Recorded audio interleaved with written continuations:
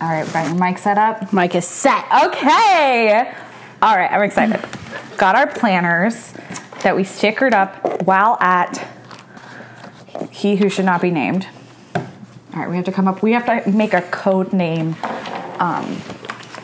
section so we can keep track of all of the names that we changed. Yes.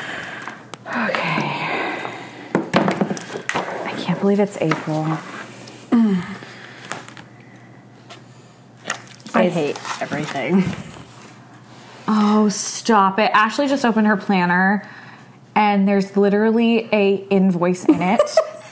An invoice for $1,061 For 200 name tags. for 200 name tags for our community that we jumped ship on. It's dated December 1st, 2021. Our last day was December 30th, 2021. So that's pretty special. Did you turn that in? I have no idea. Do you think they got paid? Probably not. I don't think they would have gotten paid if you did turn it in. I even have my calendar listed out for activities that were supposed to happen throughout the year. Is this the right planner? That's 2021. Oh my God. Oh, that actually makes me feel so much better. Okay, go get your planner.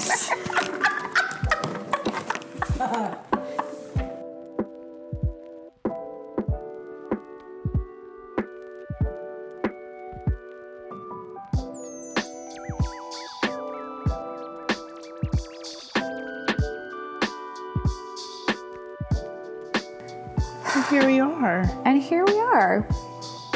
Welcome to the podcast. Welcome to the podcast. Okay, so we need to come up with a thesis. Yes. Like, why are we here?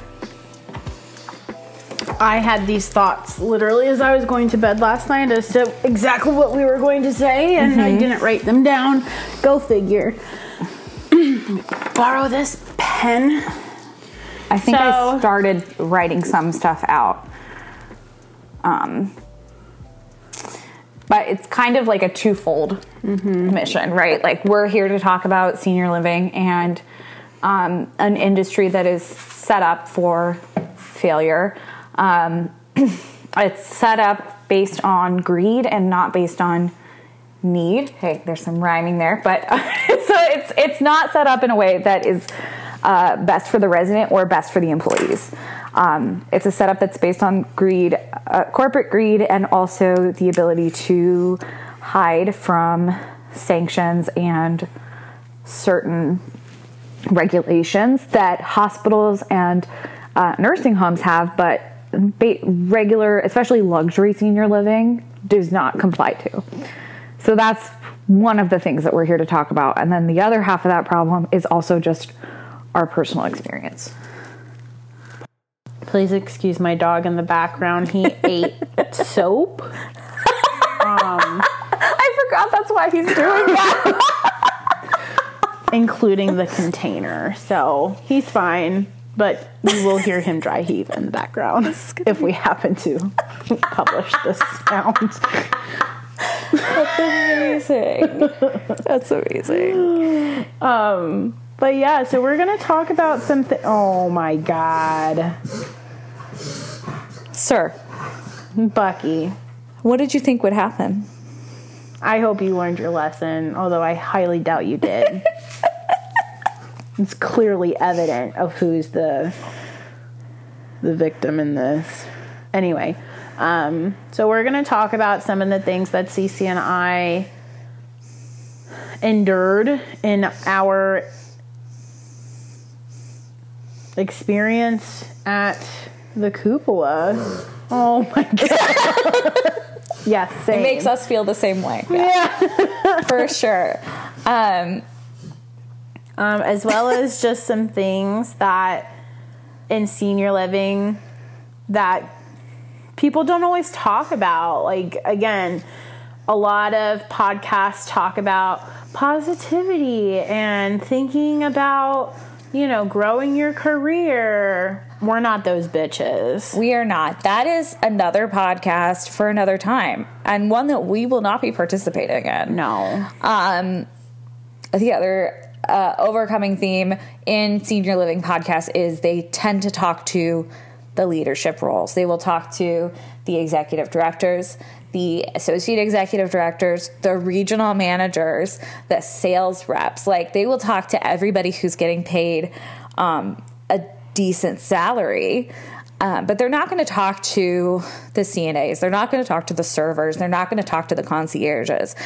And that's who we're going to talk to, because that's who we worked with directly. And those are the experiences that are going to live with us forever, is seeing the pain that not only we went through, but the community went through. We're going to go through our story and how it started and where it ended, but we're also going to talk about just the industry in general and why we think it's broken, how we think it can improve, how to navigate it if you are really thinking that it's time to go to senior living for your parent, like how to navigate the system in a way that's going to be most successful for you and your family, and how to avoid red flags. I think that could be a full episode of just red flags. Yeah. Red flags that we didn't take seriously enough. Yeah. At this point in our recording, we had to stop because Ash got a call from a hair salon that was confirming her appointment for her son's very first haircut that was going to be happening in the next couple of days. The lady on the other end of the line was very attentive and very kind, and she was so kind, in fact, that she actually made Ashley cry a little bit. And that's where we pick back up in our next segment called I Hate When People Are Nice to Me. It is hard for me to accept when people are nice to me in an industry, in any industry. Yeah. That's pathetic. Right. And it's because of work. It's because of this stupid place that has traumatized me so much. Oh, I hate that. Because I was never like that before. Right. That makes me so angry. Yeah, I'm much more comfortable when people in the service industry are rude to me, or at work are rude to me, because then I can feel like justified. Has anybody ever been rude to you? No. I didn't think so. At my new job, no. In the industry, no. People are very nice. But yeah, it's really hard when people say, or if I make a mistake, and I think this is like a lingering trauma also. If I make a mistake and someone forgives me for it and is understanding, and they're like, oh, that's not a big deal, and they don't want to like crucify me over the mistake, then I don't know how to react to that, and it makes me very uncomfortable. Like, I'd really rather you be angry at me. But yeah, to your point, in the senior livings, in the like high-end luxury, big money senior living communities that I've worked in, all of them have been problematic and traumatic to work in and live in. Mm-hmm. That's an awful thing to say. Yeah. It's true, though. It is. It's true. And I think there's a couple reasons. For sure, there's not enough regulations. We were talking earlier today about how even something as simple as kitchens and dining room service are more regulated in like the restaurant industry than they are in senior living. Mm-hmm.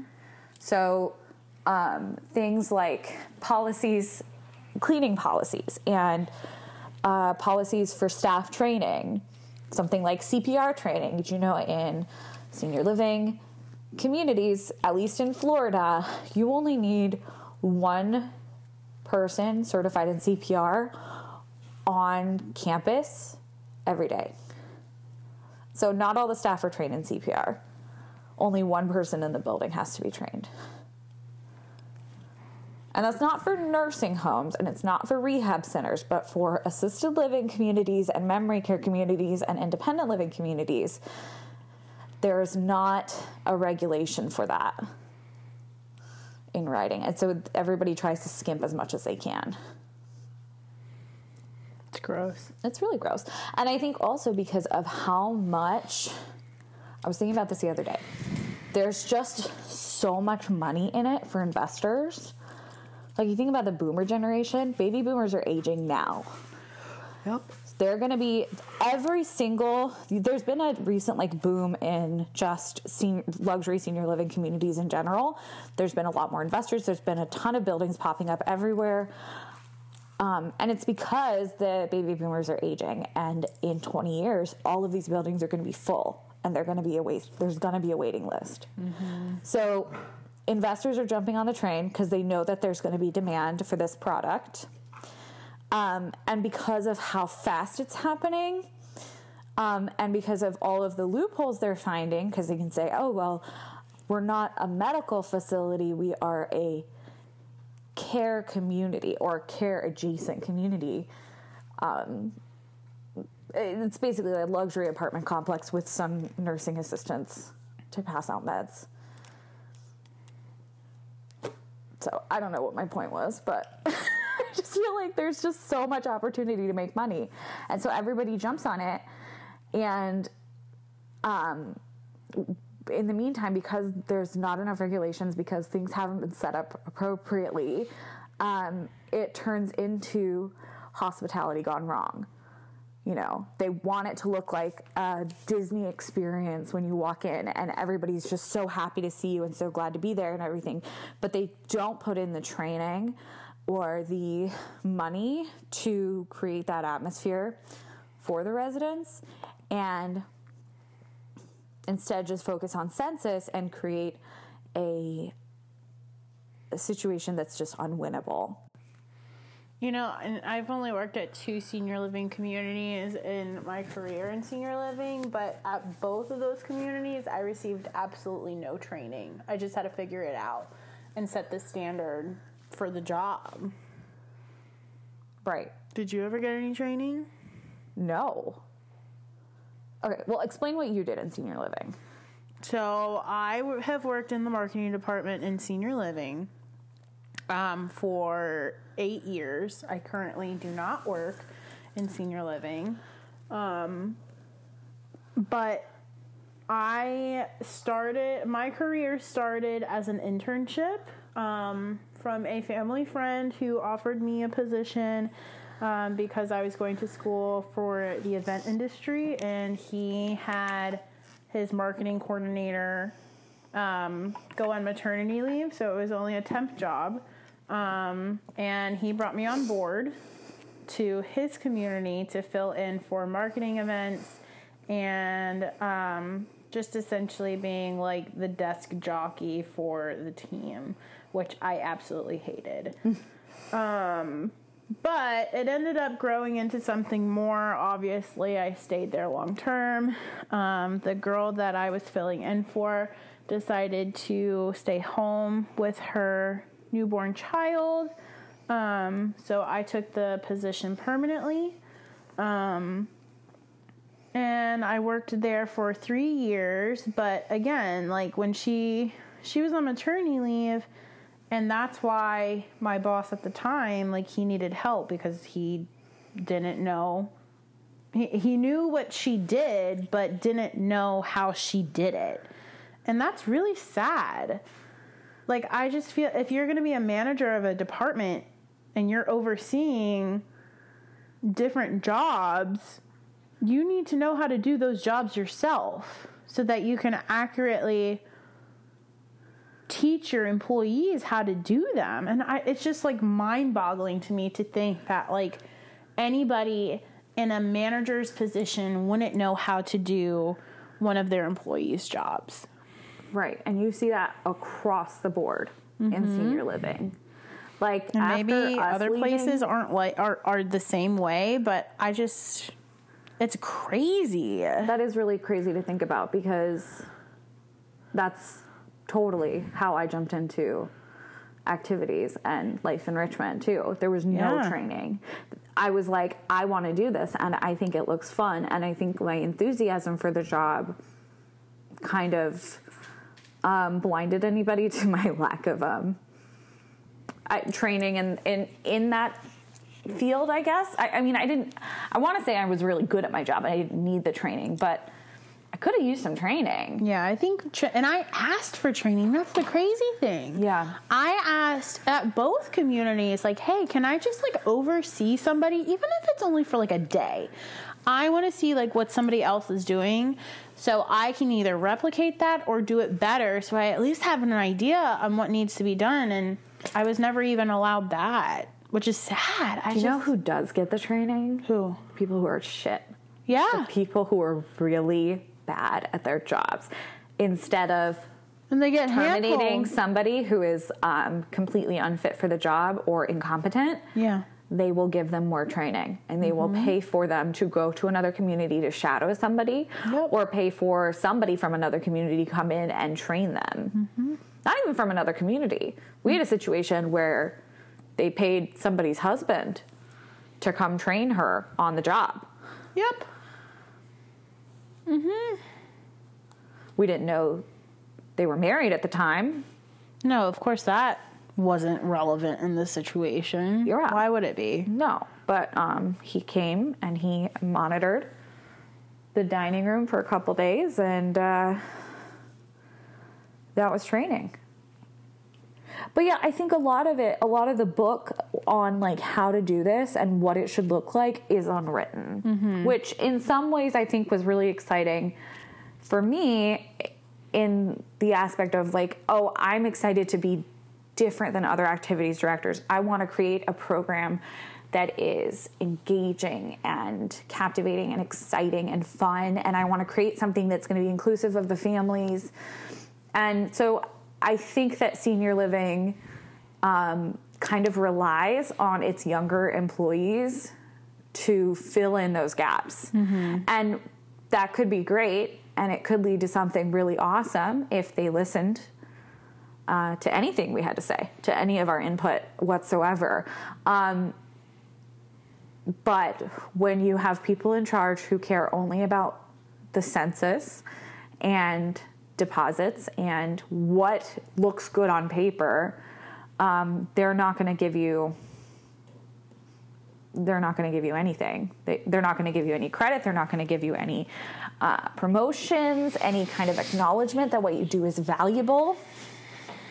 And so here we are. 4 years for Ash, 3 for me. Wasted.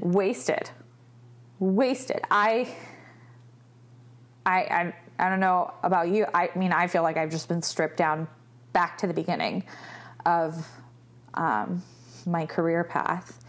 It was 3 years at this one community at the Cupola. 3 years at the Cupola, but almost 10 years altogether in senior living and senior care, and now I'm just lost, and I don't think I will ever go back. But also what's really frustrating for me is everything we did there for the Cupola, all the stuff we put into place, all the stuff that you set up, all of the structures and practices, and all of my calendars and events, everything, they are going to benefit from for years to come. Yeah. And so they kind of just suck the life out of you and take what they can and then don't give you anything in return. And also, I just want to say, I know it's called Petty Girls Podcast, and we are quite petty, but this is not a singular experience. We're going to talk to some other employees and staff and get their perspectives on what it's like working in a luxury senior living industry and not being recognized for it. We have such a high staff turnover rate. We were over 100%. Before the pandemic, we had over 100% staff turnover rate. Pre-pandemic, like, let that sink in. That's crazy. Especially when we're working with people who have dementia, who have who are very heavily involved with their families and needs. This is a very emotional job. It's a very you have to be a certain kind of person to take this job and to want to work in this industry. So we had 100% of our staff who initially wanted to work in this industry within a year change their mind. Mm-hmm. And that's really sad because it is a huge loss for the cupola. It's a huge loss for senior living in general, and for, most importantly, the residents who love and care about those staff and who want sustainability, who want to see the same people every day. They don't want high turnovers. They want a consistent lifestyle. Mm-hmm. Yeah. You know what I was thinking about is how many bed sores were allowed in to our community. Just so our listeners know, if we have any listeners, hello Zosha, my sister, who is the only listener of the first episode. Probably I'm just gonna call it right now. But maybe we'll get more. I don't know. Anyway. I forgot what I was saying. Shout out to Zosha. Shout out to Zosha. You were talking about bed sores. Yes. Okay. So bed sores. In senior living, in assisted living communities, places with an ECC license, which is an extended congregate care license, which, by the way, I am licensed to run an ECC, just to give you some of my quote-unquote qualifications. That was training and qualification that Ashley and I had to pursue independently and really, really fight for because, again, like we said a little while ago, we did not get the training that we needed. But anyway, when you have an ECC license, you can have a certain level of care in your community. There are different levels of senior living care. There are rehab facilities that are essentially like your home between a hospital and your assisted living. So if you're in a rehab facility, it's because you're not sick enough to be back in the hospital, but you're not healthy enough to be back at the cupola. And the reason they do that is because we don't have a staff to patient ratio that would be appropriate for certain levels of care. So everybody's given numbers and levels when they come in. They're given, what's it called? An assessment. They're assessed by the nursing staff as to what is an appropriate level of care. But something that happens a lot is the sales team will get really, really involved in that process and push for certain accommodations to be made for their specific resident that they're trying to sell a room to, which leads to inappropriate placements in inappropriate levels and people not getting the care that we need. I think everybody who has worked in senior living, anybody who's worked in independent living knows that not everybody in independent living is independent. And anybody who's lived in assisted living knows that not everybody in assisted living should be there. They should probably be in memory care because everybody wants to believe they're healthier than they really are.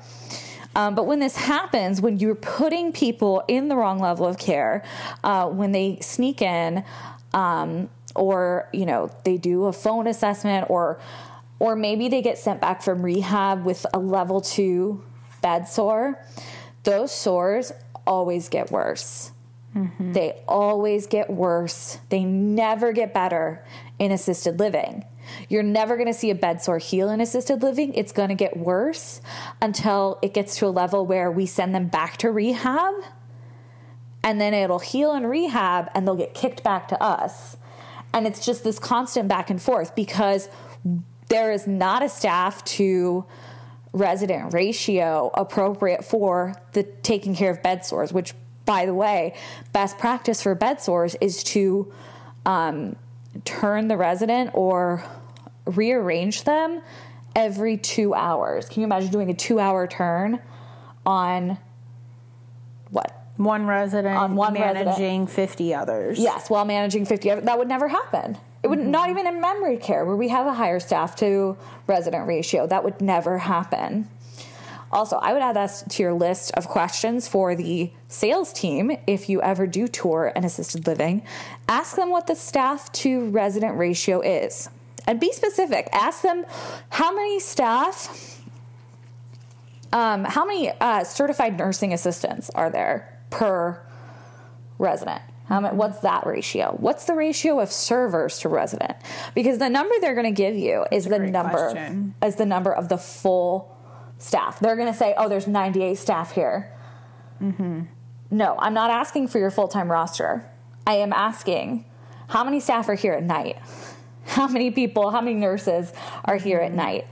ECC license states that we need to have, any community with an ECC license has to have somebody with at least an LPN nursing license on staff 24/7 in the building. But there are loopholes to that. So you could, one of the loopholes that the cupola frequently used was the phone-in loophole, where if we didn't have somebody in the building who was necessarily on quote-unquote ECC care level, we would just do without a night nurse because nobody had quite reached that level of care, even though we're licensed to serve it. So if anything were to happen, the CNAs would just call a nurse at night. And they would use an on-call nursing company for that and not really our director of nursing. Although, I don't know, we could ask. Mm-hmm. So yeah, talk about ratios, ask how many are here for them. But when I started working in senior living, I started in a government-run nursing home. And it was a government-run nursing home in Utah. It was tiny. It was like 35 beds. And I was a CNA. I got my CNA license when I was 18, and I just started working full-time there. And my staff to resident ratio in a government-run nursing facility. Okay, so this is going to be the highest level of, I guess, structure and laws in place to protect the residents and to make sure that things go appropriately. So, they did have very strict rules for how it was going to be run. My ratio was 12 residents. Wow. For me. I was expected to care for 12 residents during my night shift. And night or morning shift. And they were like my full responsibility. And that was a big job. It was very big. It was full care, changing, feeding, everything. So there's a lot more to do with that than necessarily we do for assisted living or memory care. We don't do as much care, but that should be noted that in the highest level of regulation, at least in Utah, in the year of our Lord 2007, that was the regulation, that there was going to be no more than 12 residents per one CNA. So if you use that as a way to measure and think about these bigger communities that are being built everywhere that don't have as many rules in place, we were down to, I think the norm for quite some time was one person is passing meds for all 3 floors of assisted living, and 2 nursing assistants are running care, which is managing showers, managing toileting, making sure people get to breakfast, and also doing all the laundry, which I've never thought was fair for the nursing staff to have to do laundry. I just don't think that's appropriate. But that's the way it's set up in a lot of communities. That's crazy. Mm-hmm. That's crazy to think about, that we had 40 to 50 resident. I don't know. You were in sales. You know the census better than me. How many rooms did we have in AL? 55. So at any given point, you could have up to 55 residents relying on 2 caregivers. It's pretty sad. It's really sad. And I know ideally they wanted 3, but that was not the norm. Mm-hmm. We always had somebody call out. We were always short-staffed. And that was even pre-pandemic. Like I said, we had 100% staff turnover. So that's really scary. That's really scary. I We got 100% staff turnover because people didn't put in the training to keep their staff. They didn't put in the training. They weren't appreciated in ways that staff should feel appreciated, such as like being able to recognize when somebody pulls a double and thanking them for putting in a 16-hour shift and making sure that they're fed multiple times in a 16-hour shift, whereas it's more just like oh, thanks for picking that up. And it's things like that. And I'm trying to think of specifically of things that happened to me and like what made me so angry. It just reminded me though, can we talk about the food situation as in like staff meals? Yeah. Like, so servers got free food because they worked in food and beverage, but everybody else has to pay. Also, servers got paid more than CNAs. Than nursing assistants, because we work close to service industry. And the service industry. So it was more competitive. Mm-hmm. And essentially leadership was forced to pay servers that much or they wouldn't have servers, but they didn't choose to raise anybody else's pay. The overarching problem in senior living is the lack of quality care for the residents and also lack of and the reason there's a lack of quality care is not for lack of staff. It's because nobody appreciates the staff. It's because staff are put at the bottom of the list.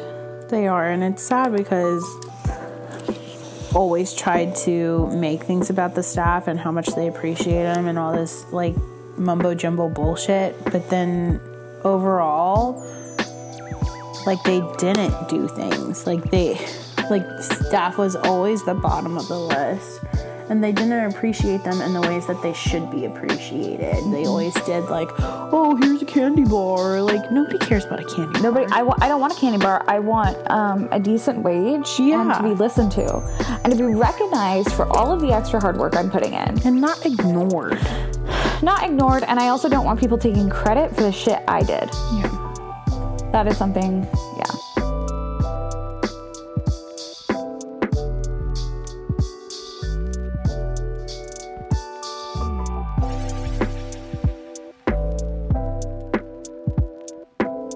Hi everyone, thanks for joining us for this first episode of A Petty Girl's Guide to Success and Failure in the Workplace. We hope you've enjoyed it. I know it's been a little bit of a roller coaster. As you can tell, we are still working through organizing a lot of our thoughts and working on making those cohesive, and being able to tell our story is really going to be a healing journey for us, and that's the main point of this podcast. Thank you so much for joining us. I have a special little segment here coming up, and this is just a short little bit, but I hope you enjoy. We're going to call this segment The Sins of Our Kitchen.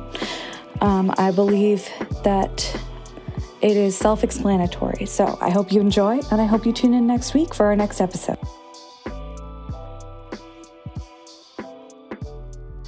The residents have complained that whenever he makes an omelet, he scrambles it with his hands and then we'll put the toppings like on top. So he'll like make like scrambled eggs and then just put like cheese on top and then like whatever kind of topping, and that's how he makes an omelet. How do you scramble with your hands? Like his bare hands? Like doesn't even put gloves on. Some like thought that the residents were like over exaggerating. They weren't over exaggerating. Did she witness it? She did. The hand scrambling? The hand scramble. Disney. So people won't order omelets anymore. Has been complaining about that forever. Really? Yeah, she said that she watched him shove a piece of cheese into an omelet. Yeah. Yeah. Like a cold omelet on the table. Yeah. A cold hunk of cheese because someone ordered cheese and he came out and he just fingered it. Yeah. It's disgusting. That is disgusting. And then apparently like there was one time where like they didn't put cheese on the omelet, so he like just went into the kitchen, got a piece of cheese and then just slapped it on top. Like didn't Like, that's it. Not cooked. Just slapped that bitch right on there. Cool. And we're defending this. How? Because it's okay. Everything's okay. They're trying. They're doing their best. They're doing their best. They're understaffed. Yeah, I don't know what that's like. You're right. Oh, no. I know, isn't that terrible? Oh, no, oh, no, oh, no. Another thing, a pointer for senior living. I actually don't know if other places do this, but it's something to note about. You should ask for a tour of the kitchen. Any proud chef would let you tour the kitchen if they're confident in what they're doing and what they're producing. I would think. I don't know. Oh my gosh, do you remember the food they were... I mean, I know it was a pandemic, but remember the food we were serving during the pandemic? Yeah. Chili mac. Oh.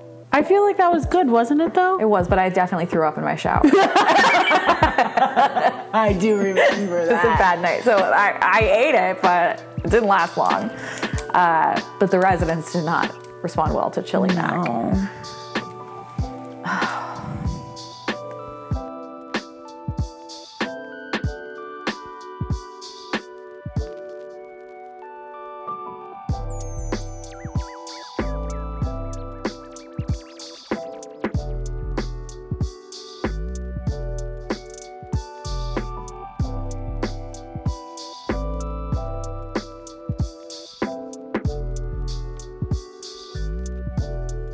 Hey everybody, tune in next week for our very first Petty Girls profile. We are going to go through Ash's story and hear about how she started in senior living and how she got to the cupola, all the way up until she meets little old me.